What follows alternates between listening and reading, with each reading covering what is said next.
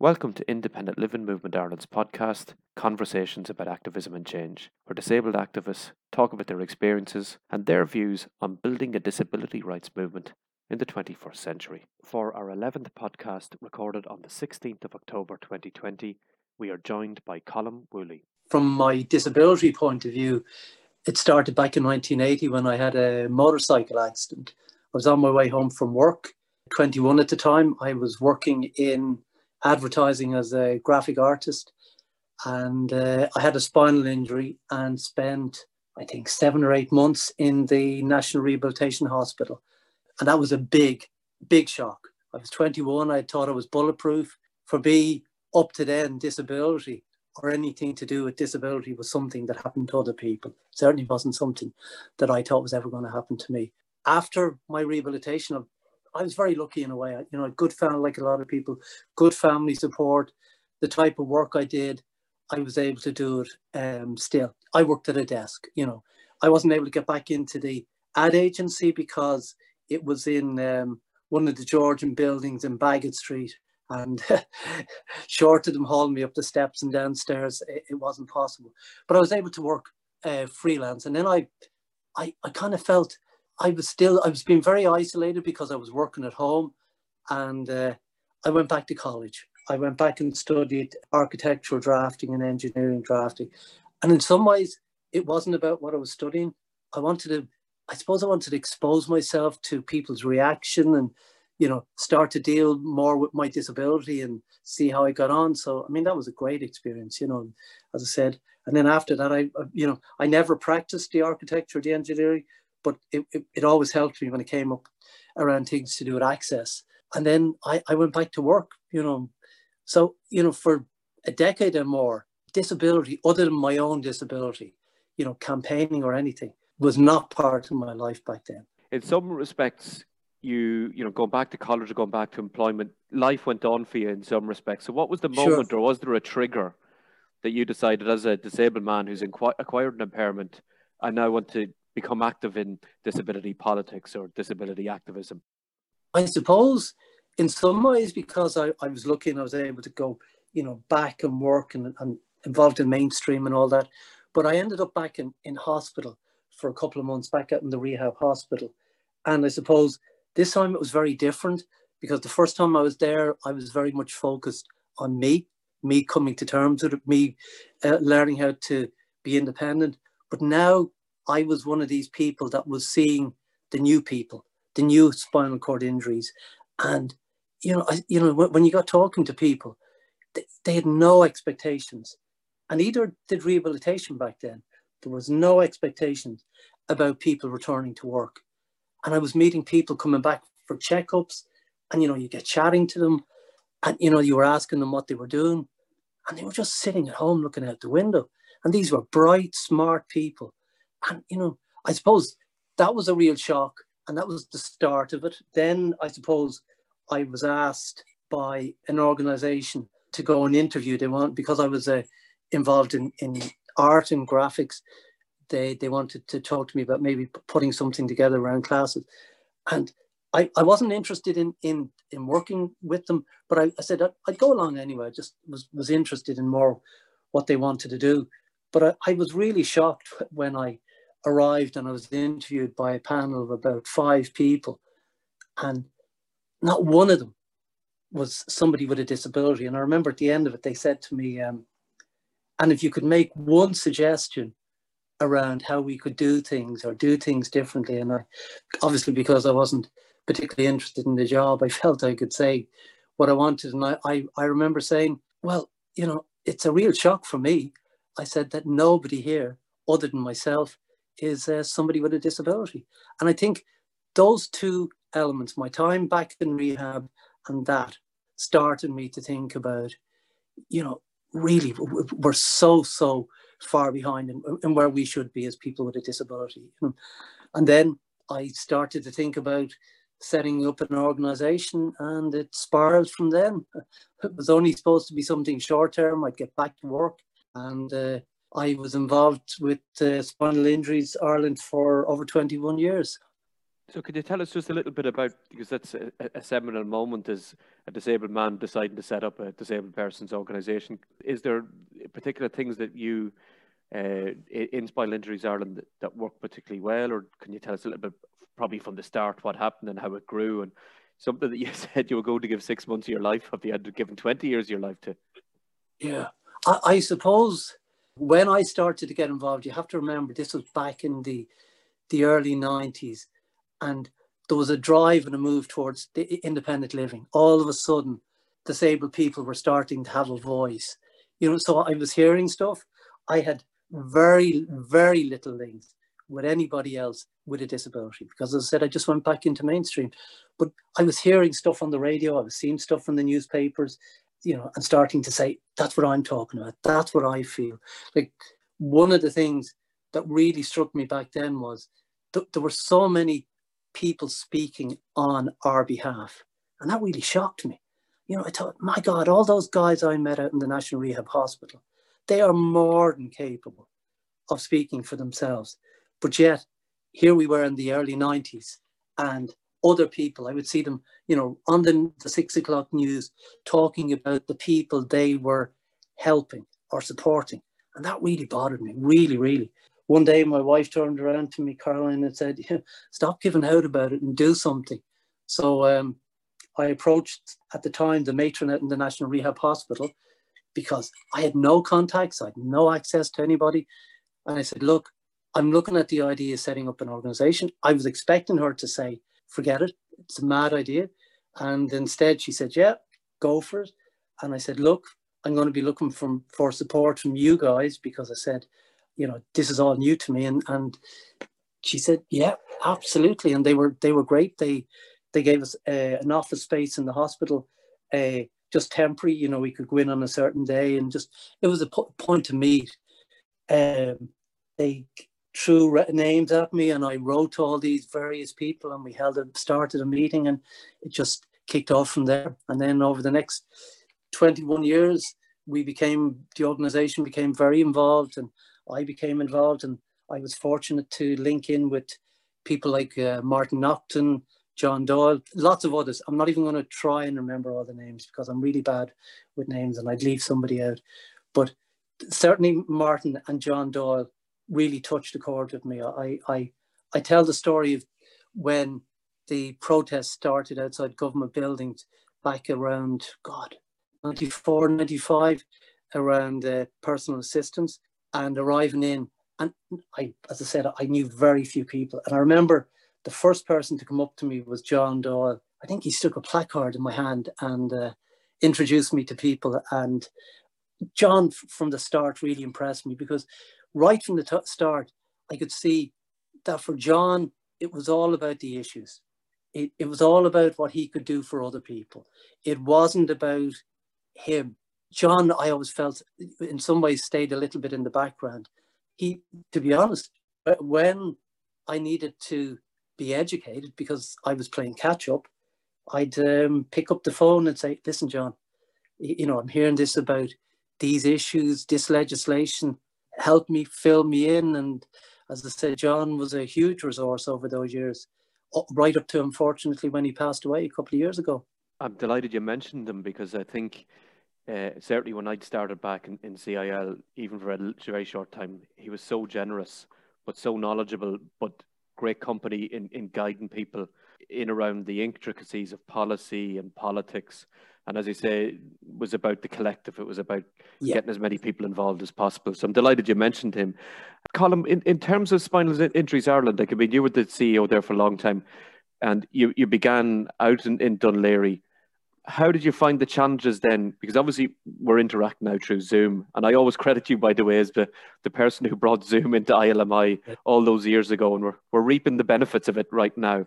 And you were, always promoting that technology was a way of liberating disabled people, connect them. We'll come to that a little bit later on. But going back then, when you didn't have all those tools at your disposal, how easy was it to connect disabled people, to get them involved in the work in the organisation? Oh, gosh. I suppose the biggest resort we had at the time was how naive we were. I honestly believed within, the next 6 months, 12 months, we were going to sort out the issues around access to medical cards, other issues. You have to remember, when I had my accident in 1980, there wasn't, well, I could never find one. There wasn't a dished footpath. There wasn't an accessible bus. You couldn't get on the trains. Now, look, I know that it's still not ideal, but it was a different world. So I suppose I was naive enough to think that, once we got started, we would make all these changes. And very quickly, I realized that you were pushing against very entrenched views, and it was going to take time. How we reached out to people, I suppose, was one of the early things we did was we created a newsletter and a magazine, and we were able to get access to people's details through the hospital. And we got the magazine out, and we started to, reach out to people. And then, because we were grounds at a hospital, we had a lot of interaction with the new patients.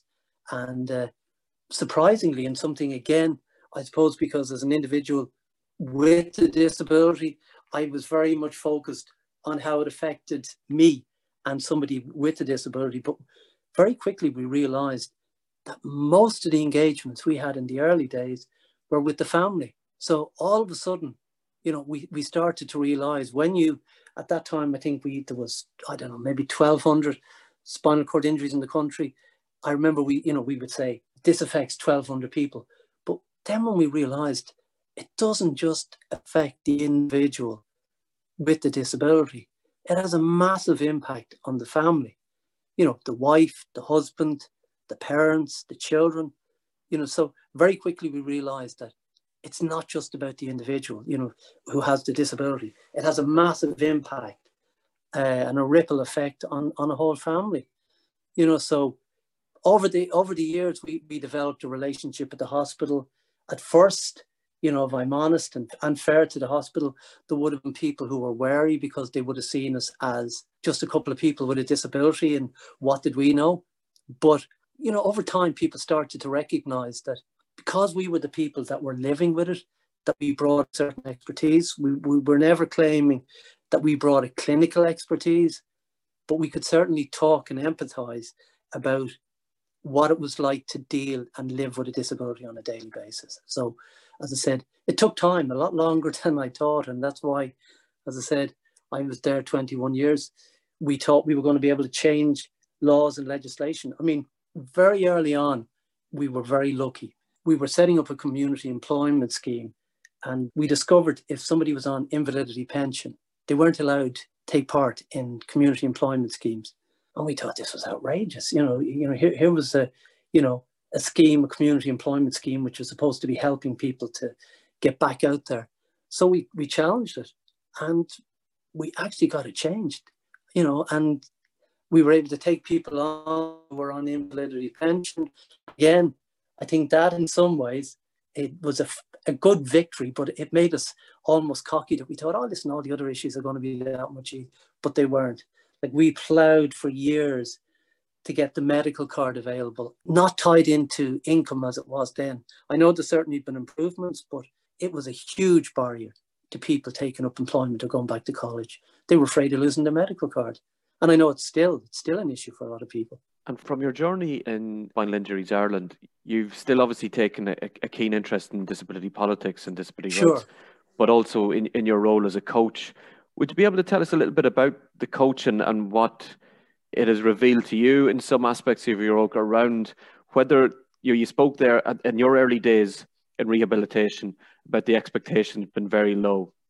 From your professional experience, are the expectations for disabled people themselves, are they going up? Are the expectations of the professionals, have those changed? Have the expectations of family members changed? If so, how have they changed, and what more work do we need to do as a collective around raising those expectations? Well, first of all, I think there's still a huge amount of work to be done. Have expectations changed? Absolutely. For example, for years, we were trying to get a vocational program out in the National Rehabilitation Hospital. And the consensus back then was, listen, people are just focusing on coming to terms with their spinal cord injury. They don't want to start talking about going back to work or college. And I was involved in setting up an organization in Europe called ESCAF, which was a spinal injuries organization for Europe. And I remember meeting people from Switzerland, and in their rehab center, they had a vocational program, and they thought it was madness that you would let people just go home without enabling and supporting them some way to prepare for going back to work. And when I saw the figures, the percentage of people that were returning to work in Switzerland, it was up in the 80s, whereas we were down in the 20s. It was crazy. So we, came back. Very kindly, the Swiss translated their vocational program into English, and we tweaked it around, and we eventually got the National Rehab Hospital to put a vocational program in place in partnership with us. And that was a huge change. So, I mean, attitudes and expectations are changing, but I still, and when I look back to the 90s, I had this expectation that by now, disabled people would be leading the way, would be setting the agenda, far more people would be employed, but we still have a long way to go. I think also it depends on the particular sectors.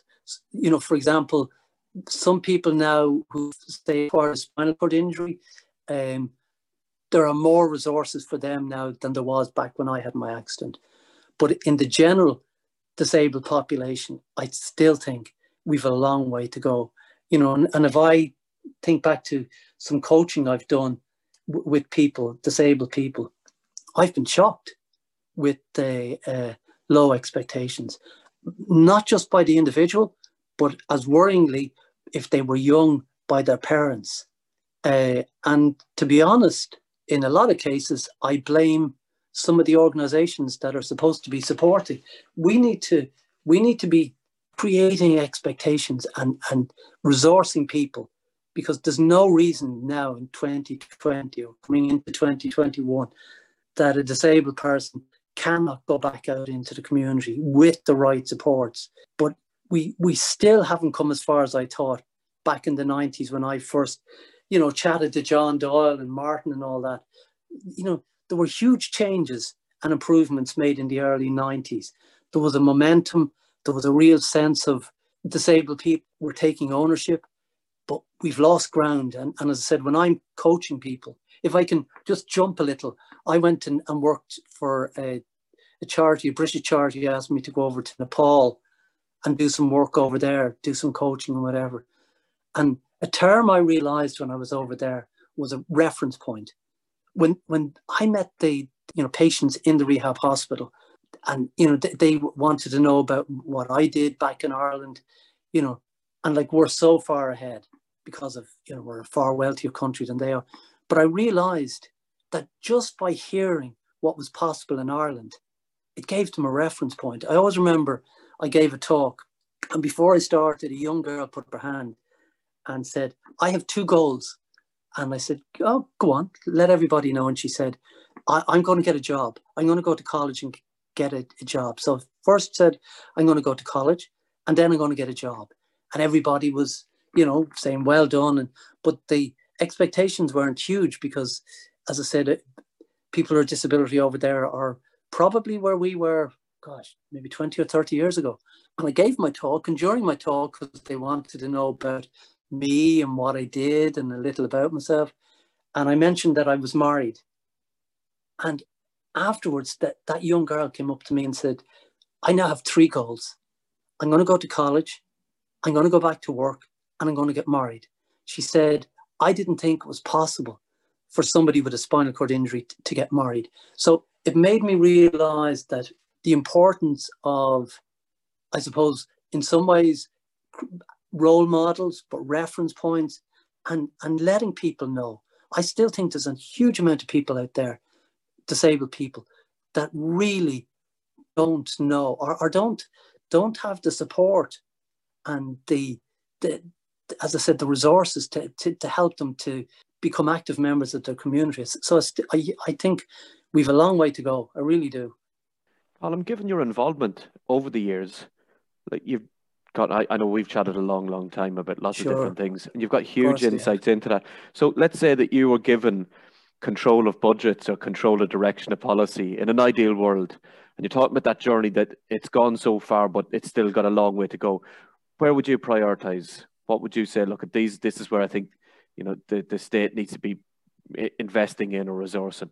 I think we need to look at how we can resource disabled people more directly, and seriously look at how we can support them to become active. And here we are talking on Zoom.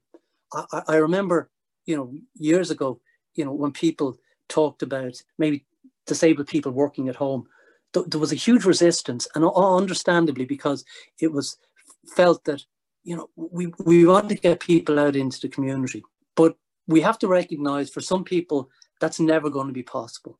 They maybe live in a very rural area or other elements in their life. But this pandemic that we're all living through now has changed attitudes.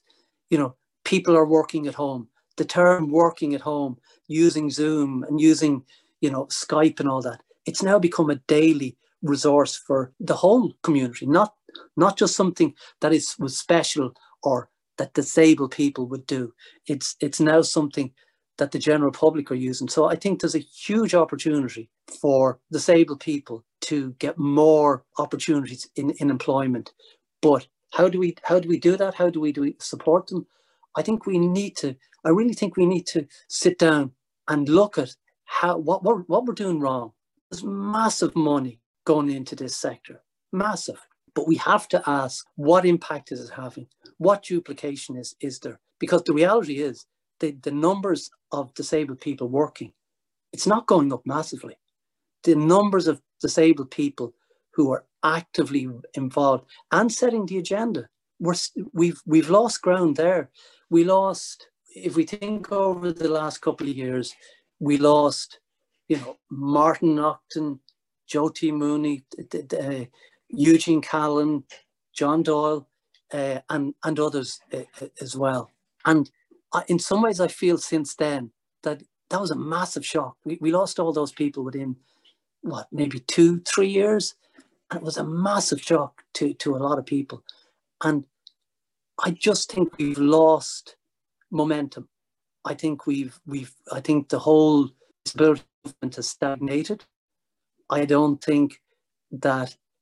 think we have to find a way that disabled people speak with one voice.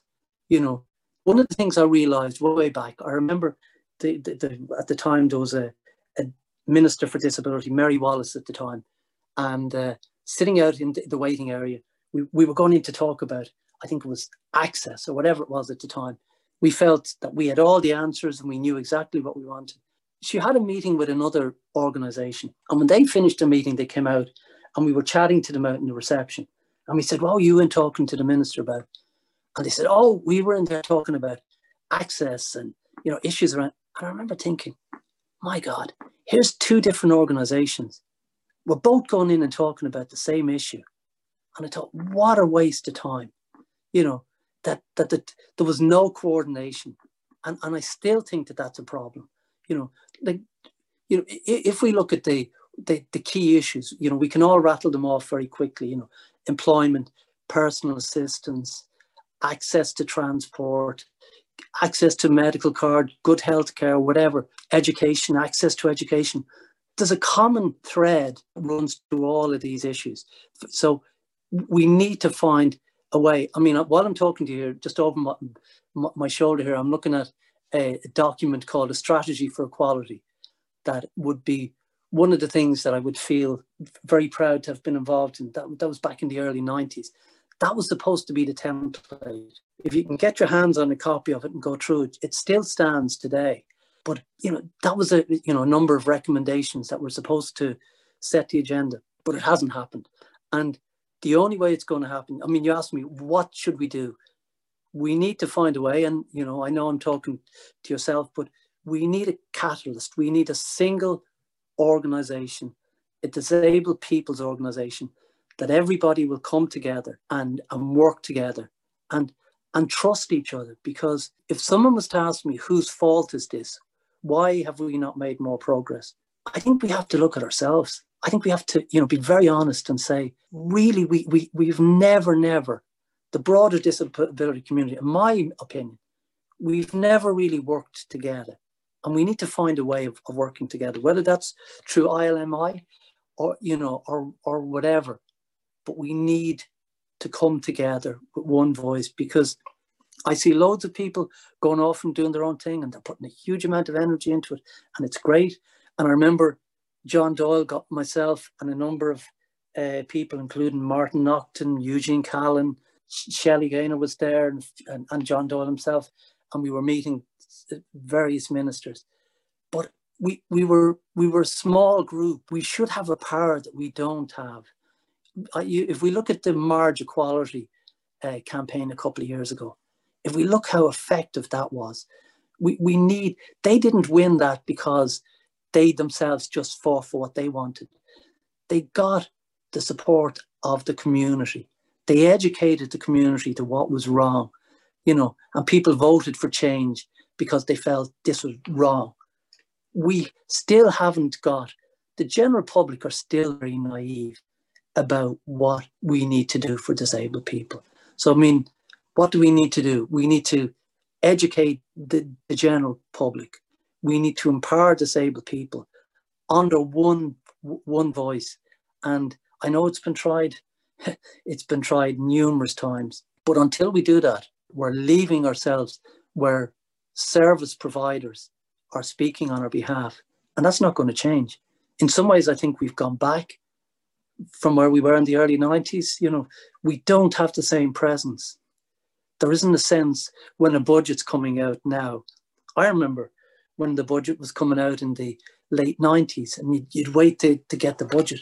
There would be a whole section on disability issues. Disability, now it's a little piece in the corner, or an afterthought. So we have lost ground.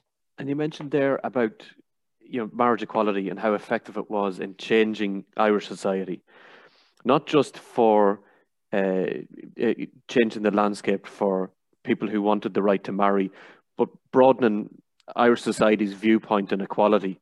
And I think it's a really valid point that needs to be broadened even further to think around disability equality. What core message would you say, if it's ILMI and we're trying to bring people along on this journey? I'm going to ask you two questions. So to the general public, what kind of message do you think we should lead on to bring around that kind of consciousness raising piece that we need in society? We need the broad general community to start to say, gosh, yes, disabled people should be speaking on behalf of themselves. Yes, they should be the ones representing disabled people. Yes, they should be the people setting the agenda. If we can get the general community out there, the taxi driver, the person working in a store, the people working in offices, we need to educate them. There's still a perception.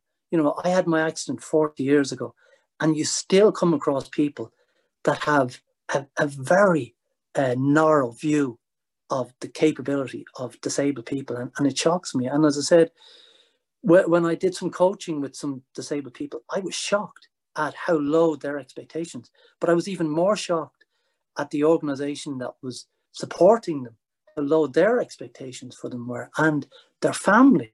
And that's down to us changing the message out there. There's no reason with resources. Again, we're talking about Zoom. There's so many people now working at home. There's no reason why an awful lot more disabled people couldn't be working at home or out when we finally come through this pandemic, back out in the community. So, but we need the general public to start to say, to question, to say, hold on, yes, we wouldn't accept, whatever it is, people talking on behalf of a particular group, but yet we still accept that other people speak on behalf of disabled people. Why aren't the disabled people the people setting the agenda? And and I know it's not a popular view, but my views on the term "nothing about us without us," and I know I get into trouble for this. When that first was started to be used back in the 90s, I thought it was very powerful. But for me now, I always get this vision when it says "nothing about us." It's saying about when you are setting an agenda, we want you to include us. Well, what I'm saying is we need to be the ones setting the agenda, not saying nothing about us. So when you're doing something, we want you to include us. I'm saying we need to be resourced. We need to find a way that we resource disabled people to be setting the agenda and driving things forward. And that to me is, can I give you a solution on how we do that? Gosh, people have been trying for decades. Disabled people need to start trusting each other. There needs to be an honest discussion to say, we have tried before, we need to stop being in our own little silos. As long as we continue to be fragmented and isolated, we are never going to make the changes we want to. And that means that people are going to have to bite the bullet a little. They're going to have to trust, because I think there's still, I'm not going to say mistrust, but earlier on we said there's probably 5 issues: housing, transport, education, personal assistance, home, whatever it is. We can all agree on that and come up with what are the common issues. Then what we need to do is put a framework of what around each of those. Exactly what do we want? Not vague, specifics, costings, and then a large voice of people with a disability needs to drive that forward. We need the government to sit up and go, oh, if I can, and I know I'm jumping back and forth because, I'm just trying to remember things. I always remember one of the days that John Doyle asked me to go into government buildings with Martin Octon and a few others. And I remember when we arrived in to the building, and obviously Martin Octon is very well known, but I was amazed all the various politicians that they were short of coming over with their phones to take selfies with Martin or whatever. And they were all coming over and it was, oh, what are you in for? And, patting people on the shoulder and saying, oh, you're doing great work and whatever. And that bothered me, because we need to reach a point where when politicians see us, they're not rushing over for a selfie and a little bit of a chat. We need them to go, oh God, here's this crowd in who are driving and pushing this. We're going to have to make these changes. We've only to think back to, probably a decade ago, when there was changes brought in to the medical card for old age pensioners. They took to the streets and they changed things. You only have to go back to when Martin and others took to the streets back in the early 90s around PAs. There were changes. I so often see, not now at the moment with the pandemic, but you'll see somebody saying, right, we need to get some banners and placards and we need to take to the street. And it's a small little thing. A politician might come out and listen to people and it fizzles out. That way won't work anymore. We need a very large collective and a very large voice under one banner, not half a dozen, where we say these are the 5 issues that we need addressed, and it needs to be disabled people driving that forward. And until that happens, we're always going to be, some people with a disability are going to be second-class citizens. Colm, is there one message in terms of how disabled people are viewed that you'd really like to challenge in this podcast? Oh gosh, we need to move away from, and again, when I was privileged to sit outside government buildings with Martin and John and others back in the early 90s, I thought we would have reached this stage. We were talking back then, or they were, and I was being educated, that we need to be the ones setting the agenda. I've mentioned this already. We still have an industry, and I'm using the term industry, that, I hear we need X more million every year. We need X more million. We're still, the message we're still getting out there. It's like there's 2 messages. One, there's a message, disabled people can do far more.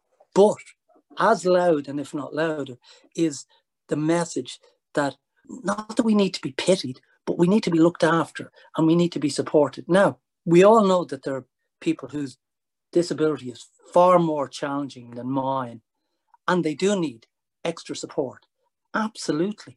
But that support needs to be such that they have a say over what way they manage the funds or whatever, instead of large organizations setting it. And I still think that, again, that there's an industry out there. And something, again, I was naive enough when I got involved. And it was one of the key things when we set up Spinal Injuries Ireland was that it was a DPO. That was a key issue, that we were going to be the people speaking. You know, at the time, we were the only organisation I knew where everybody on the board had a disability. Everybody who worked in the organisation. Now that changed little over the years because we brought in expertise, and which is what we should have done. But I at this stage thought that in 2020, I thought we would now have reached the point where we were setting the agenda. Instead, we have lost ground. When I say we, I mean disabled people have lost ground, and the industry has become stronger and more vocal, and they're setting the agenda. I mean, when was I'm trying to think the last time an organisation other than ILMI has actually asked me, what are the issues affecting me and what do I want? So am I blaming these organisations? No, I'm going back to what I said early on. I'm blaming us. We've allowed it to happen, and we need to take control back. We need to be the ones setting the agenda. We need to be the ones saying what needs to be done, not an industry that is worth X amount of billions. I remember looking at a figure and being shocked, and I remember seeing, somebody saying, and we employ X amount of people within this sector. And I thought, that was never what it was about. It was never about it creating employment for whoever. It was about solving it and changing the barriers. But instead, it's become an industry that now says we employ X amount of people. Well, I wonder how many of those people are actually disabled people. And again, that isn't going to change because it's a very powerful and strong lobbying group. And that's who the government listen to. That's who they pick up the phone to when they want to see and get an opinion. And until disabled people come together and say, hold on, if we got our act together on that, it's not a huge ask because the general public are very ignorant. I know I'm always, the amount of times I got taxis, it's great when you get into a taxi, you get, they ask you about yourself, whatever. But the amount of times that they've asked me stuff or I've said, told them stuff and they go, oh God, I never knew that. Oh, wow. The general public do not know the real issues affecting us. They do not know how disabled people feel. And until we get that message out there, because if we can turn that, all of a sudden the community, the general public will say, they're absolutely right. They are the people that should be setting the agenda. And they're also the parents of young people who have a disability coming up. And they're saying, absolutely, I want my Tom or my Mary to be the ones that are setting the agenda, not a large organisation speaking on their behalf. Do I think it'll happen overnight? Absolutely not. Do I think it's possible? Absolutely. And it goes back to what I said again earlier. If we can come together as one collective, and again, I know I'm talking to you and it's ILMI, whatever the banner, there needs to be a focal point. We need to trust each other and we need to say, we need to be the ones setting the agenda and deciding what we want, not large organisations, which is an industry. It needs to be challenged. And that may not be a popular view, but now that I'm 60, I really don't care. I feel that we've reached the stage that if we disabled people in Ireland don't get our act together, we're just going to become a commodity for generating an income for an industry. And we're not going to have the PARs and the services that people need going into the future. End of my rant. It's very powerful, Colm. I know you've given a lot of time and a huge amount of insight. I'm just going to be very cheeky and try to squeeze two questions in, if that's okay with you. Sure. So the first one relates to that, the relationship building, the trust. You've spoken about Zoom, you've spoken about technology. Do you think in the past it was more difficult maybe to connect people because we'd all the geographic and transport barriers and the inaccessible built environment and lack of PA hours to physically get people from the length and the breadth of the country together? Do you think Zoom gives us that potential to maybe create that community sense, that shared identity that is needed to build a movement? Do you think there's the potential to do it that way? Absolutely. But what I would say is, and I remember some years ago, John Doyle, again, John Doyle is a constant. He asked me to go something down in Athlone. There was a new organisation being set up. What the hell's the name? I can't remember. They have an Irish name, They're involved in PA services. But the amount of people that had travelled from all around the country to that place in Athlone, the amount of disabled people there on that day, I was amazed. So while for a lot of people, there are access issues and resources for them to get to meetings, and to be honest, it makes it very difficult, particularly in a cold day in October or November. So I absolutely think something like Zoom is a huge resource. But I think in order to get people who want to engage and use Zoom, we have to give them a reason. We have to give them something that makes them sit up and say, I want to be part of that. Now, being part of it might just mean that, and I know it's not a numbers game, but it might just mean that they say, I want to be part of this collective. Whether that's, and I'm using the term organization, whatever.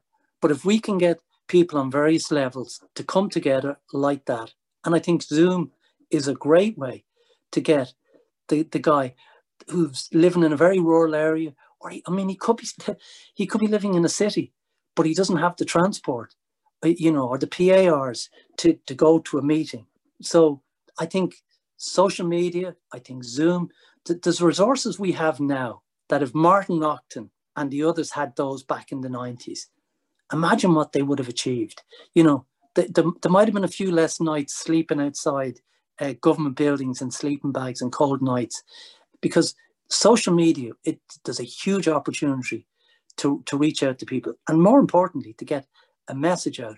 But it needs to be clear, sharp message. If it's vague and wanders all over the place, people have an attention span now of a goldfish. We need something that says disabled people now need to be the people setting their own agenda and deciding what they want. And to do that, we need to resource them. That's fantastic. Colm, one last piece. You and I have spoken many times about obviously the collective work, but also the individual one-to-one pieces that can unlock the potential that is there in everyone. And you mentioned about the reference points. If you wouldn't mind expanding about that a little bit, because I know it relates to something you're very passionate about, and it's something you've done as a professional quite a bit, is getting those reference points to shift for young disabled people. Can you talk a little bit about that? Because I think that's something in a podcast people would be interested to think about, because Sure. At different points in their journey, I'm sure their reference points have shifted. And maybe that as a movement, we need to think about how we can resource that kind of approach, scaling that approach up, that for the younger disabled people who don't have those expectations, that there are ways of doing that in a very peer-led way, led by disabled people. Sure. I suppose talking from the perspective of somebody who, now coaches people, both able-bodied and disabled people, coaching isn't about it's not about me or another coach coming up with solutions. It's about, challenging people to think and asking them the questions, because people are amazing.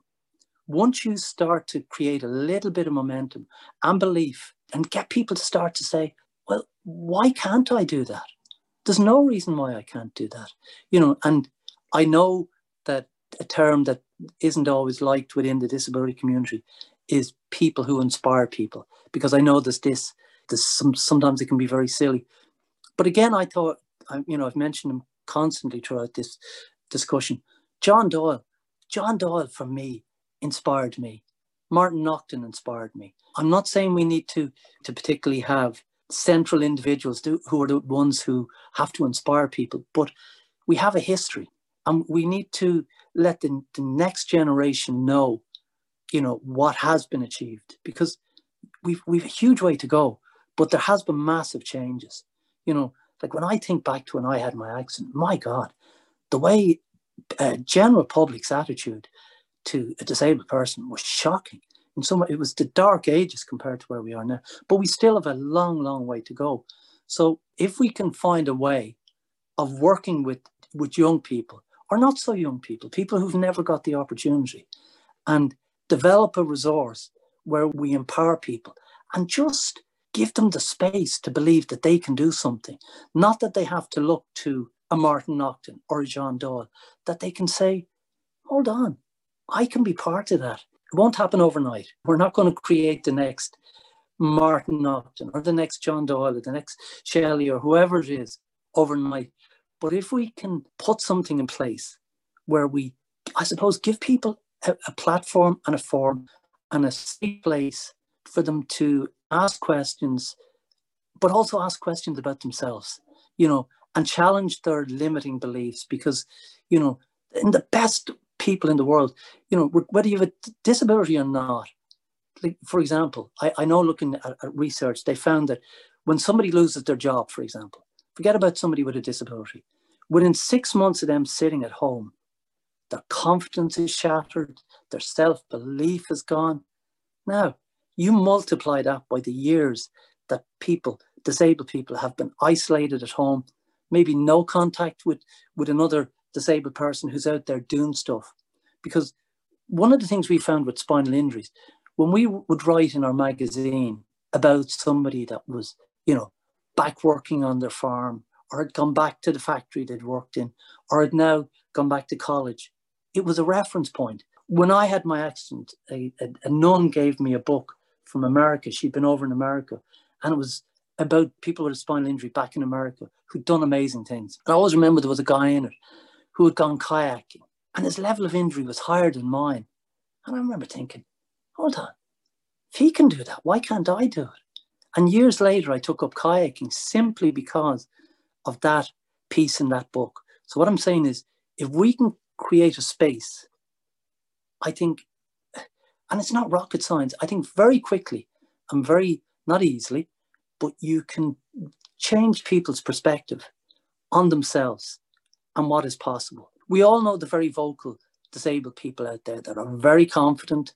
We've seen them on TV, we've heard them on the radio, we've heard them doing some of these podcasts, but they're the exception rather than the rule. And we need to expand that. We need to bring the next generation, and we need to come up with a way, develop a program or something where, as you mentioned earlier, peer support, where we support people, we give them reference points, we challenge them, we give them the resources, but we also give them the platform to put in place what they learn. There's no point all of a sudden creating a load of people who are passionate about the issues and then saying, listen, there's your little certificate, go off, put that on the wall, listen, really enjoyed working with you. If we have a focus, and again, I'm not just because I'm talking to you, but, I keep thinking of ILMI. If that becomes the place where people can feel part of the movement, if that becomes their part of, as in, I am now part of ILMI, well, what do you want to do? And they don't go off on a tangent, about, well, we need a dish footpath down in the main street in Arklow, wherever it is. They understand what the key issues are that everybody is now talking about, the 5 or 6 issues that we talked about earlier. That gives us a huge voice. And it also gives people a sense that they're part of something. And it's amazing. I've seen it. If you give people a little bit of hope and self-belief, and they feel part of something, that they're now part of a movement, that they can make a difference. And as I said, even if it's just by being there, and I don't want to say just a number, but they're one of the people there, and they're supporting other people who are maybe more vocal or more confident. You can, I think, very quickly we can create a movement. The mistake I think we made before was we had some very powerful, when I say powerful, dynamic people. Again, the Martin Nauchtons, the Eugene Collins, whoever else it was. But we need to not depend on individuals. It needs to be the movement. It needs to be their voice. If it becomes about individuals, we're losing. We can certainly have people who are more confident to voice what the issues are. That absolutely. But everybody needs to feel that they're part of it. And I think if we put something in place, I think we can educate, train, coach, whatever term you want to use, a lot of young people. And because I know, talking to you, you were amazed when you started to link and reach out to people, that there were an awful lot of people keen to get involved. But they need something to get involved with. It's not enough for, to get involved in what? Well, here's the 5 issues. here's the campaign. That's what drives it forward. There needs to be a goal. What is the goal? Well, come together, one voice, disabled people setting the agenda. And what is the agenda? Well, the 5 issues, or whatever they are. And so that people know that this is what they're fighting for. Because all too often, too many organizations have campaigned about one issue or another issue, and it peters out. The reality is, if we want the government to make change, we need them to sit up and go, Jesus, these people mean business. They're a large part of the community. They have votes. And I don't believe we're at that stage yet. We hear about when politicians are looking at the surveys, whatever. They look at particular age groups and demographics, and they say, well, these people all vote. This particular age group is one of the groups we need to appease. We need to, when we're doing a budget, ensure that we have something for this particular group. They don't think that anymore about disabled people. And we need them to, I'm not saying we need them to fear us, but I would like a stage when we go into government buildings, they're not running out to just smile and say hi. You want them almost to be ducking in behind doors and saying, Jesus, here's this crowd in. They're still looking for those 5 issues. Or maybe it'll be down to 4. And then over a few years, it's down to 3. But it needs to be, I keep going, as far as I'm concerned, and again, it's just my opinion, we need to create a central place, a forum, a voice, an agenda, and resource disabled people to move that forward. And that brings us to the end of podcast 11 in Conversations About Activism and Change. Make sure to listen to our other podcasts by visiting www.ilmi.ie to find out more about our work. Sign up for our e-bulletin by emailing info@ilmi.ie, or follow us on Twitter @ILM Ireland, or Facebook, facebook.com/ILM Ireland.